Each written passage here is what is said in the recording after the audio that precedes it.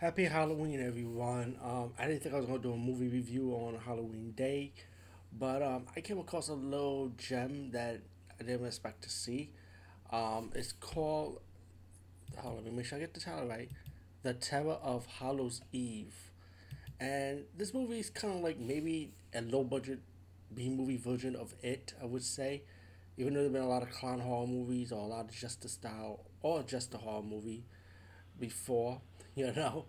But I ended up kind of liking this one. This was actually good, believe it or not.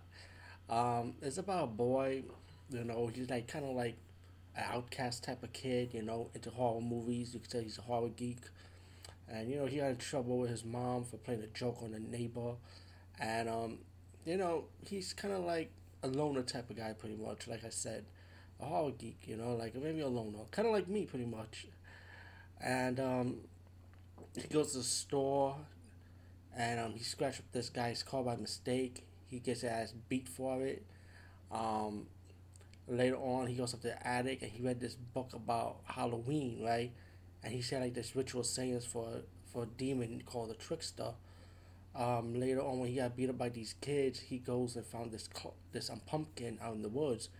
He carved the pumpkin, a drop of blood by mistake, and he conjured up. Pretty much the trickster been conjured up, and the trickster said he would help him get his wish by killing the people that he hates. Pretty much, once the boys start leading these bullies into his house, the trap is set, and the trickster does his job by putting each of these bullies into their own fear, and until the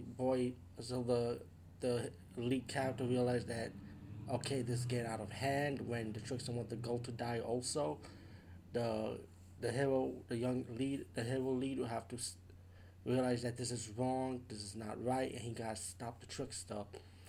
All in all, this is a pretty good movie. Surprisingly, I enjoyed it. I enjoyed the kill scenes from the trickster when he used a fear against the bullies, pretty much.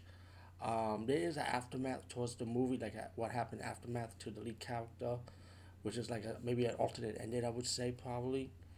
All in all, I should definitely check this one out. This is like a little gem that I didn't expect to see. And I was fortunate to caught this on my one of my Roku horror amps, pretty much. Anyway, peace out and see you later, guys and gals.